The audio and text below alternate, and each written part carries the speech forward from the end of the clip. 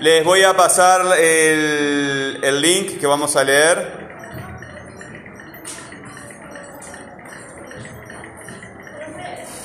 ¿Qué pasó?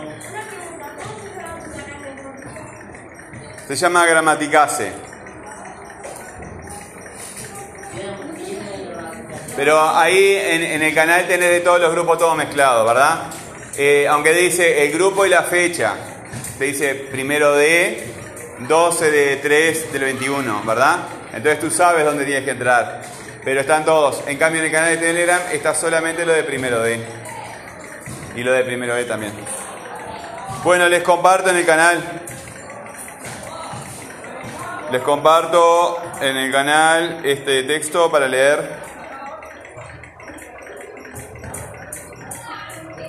Les llegó un vínculo.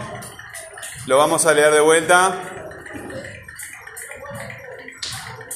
¿Con quiénes ya leí? ¿Con ustedes? ¿Y con quién más leí este texto? ¿Con nadie más?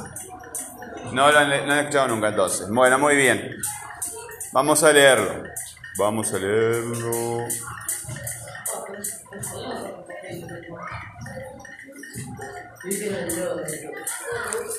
El texto, ¿cuántos lo tienen delante de los ojos al texto? ¿Cuántos están en el canal? Sí. Hay un vínculo allí a un texto que se llama... Bien, ese mismo. Creo.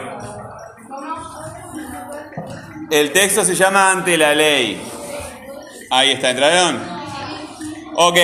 Esa es la forma que vamos a hacer para trabajar todo el año. Yo les dejo los materiales ahí y ustedes acceden de esa forma. También va a estar CREA y todo eso, pero lleva más trabajo, CREA. Cada uno utiliza el material que le parece más conveniente. Leo en voz alta entonces.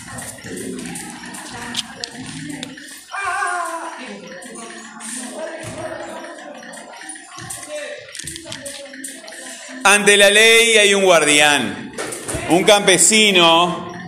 Ante la ley hay un guardián. Un campesino se presenta frente a este guardián y solicita que le permita entrar en la ley. Pero el guardián contesta que por ahora no puede dejarlo entrar. El hombre reflexiona y pregunta si más tarde lo dejarán entrar. Tal vez, dice el centinela, pero no por ahora. La puerta que da a la ley está abierta, como de costumbre. Cuando el guardián se hace a un lado, el hombre se inclina para espiar. El guardián lo ve, se sonríe y le dice: si tu deseo es tan grande, haz la prueba de entrar a pesar de mi prohibición. Pero recuerda que soy poderoso y solo soy el último de los guardianes. Entre salón y salón también hay guardianes, cada uno más poderoso que el otro. Ya el tercer guardián es tan terrible que no puedo mirarlo siquiera. El campesino no había previsto estas dificultades. La ley debería ser siempre accesible para todos, piensa, pero al fijarse en el guardián, con su abrigo de pieles, su nariz grande y aguileña, su barba negra de tártaro, rala y negra, decide que le conviene más esperar. El guardián le da un escabel y le permite sentarse a un costado de la puerta. Vamos a leer esta parte de vuelta porque es importante. Si tu deseo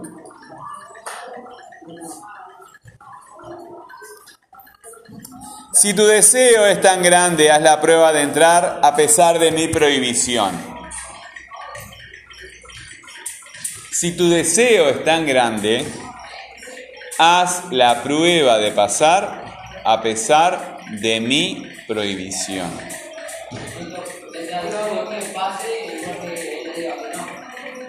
Claro, tiene que hacer, si no, no va a pasar. No va a pasar. Sí. Bueno, vamos a ver qué es lo que pasa si él no pasa. ¿Qué es lo que pasa si él no pasa? Pero vamos a ver qué decisión toma el campesino, la que leí recién. El campesino no había previsto estas dificultades. La ley debería ser siempre accesible para todos, piensa, Pero al fijarse en el guardián, con su abrigo de pieles, su nariz grande y aguileña, su barba negra de tártaro, rala y negra, decide que le conviene más esperar. Decide que le conviene más esperar. No va a hacer nada. ¿Qué va a hacer? Va a esperar. Vamos a ver cómo les va a los que se ponen a esperar. Vamos a ver cómo les va. El campesino no había previsto estas dificultades. La ley debería ser siempre accesible para todos, piensa.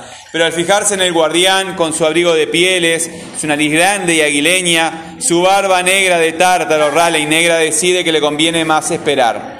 El guardián le da un escabel y le permite sentarse a un costado de la puerta. Allí espera días y años. Intenta infinitas veces entrar y fatiga al guardián con sus súplicas. Con frecuencia el guardián conversa brevemente con él, le hace preguntas sobre su país y sobre muchas otras cosas, pero son preguntas indiferentes, como las de los grandes señores. Y finalmente siempre le repite que no puede dejarlo entrar. El hombre, que se ha provisto de muchas cosas para el viaje, sacrifica todo, por valioso que sea, para sobornar al guardián. Este acepta todo, en efecto, pero le dice: lo acepto para que no creas que has omitido ningún esfuerzo. Durante esos largos años, el hombre observa casi continuamente al guardián. Se olvida de los otros y le parece que este es el único obstáculo que lo separa de la ley. Maldice su mala suerte. Durante los primeros años, audazmente y en voz alta. Más tarde, a medida que envejece, solo murmura para sí. Retorna a la infancia y, como en su cuidadosa y larga contemplación del guardián ha llegado a conocer hasta las pulgas de su cuello de piel, también suplica a las pulgas que lo ayuden y convenzan al guardián. Finalmente, su vista se debilita y ya no sabe si realmente hay menos luz o si solo lo engañan sus ojos. Pero en medio de la oscuridad distingue un resplandor que surge inextinguible de la puerta de la ley. Ya le queda poco tiempo de vida. Antes de morir, todas las experiencias de esos largos años se confunden en su mente en una sola pregunta que hasta ahora no ha formulado. Hace señas al guardián para que se acerque, ya que el rigor de la muerte comienza a endurecer su cuerpo.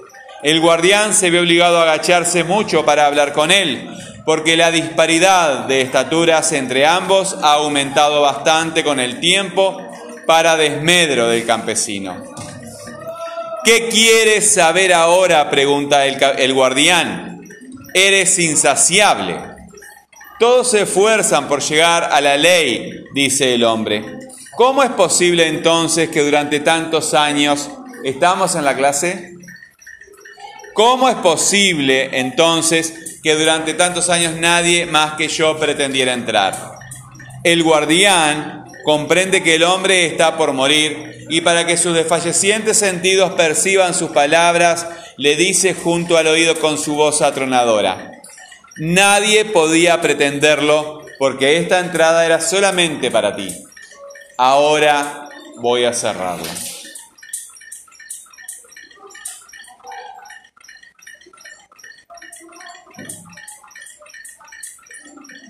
¿Por qué no pudo entrar el capitán, el campesino?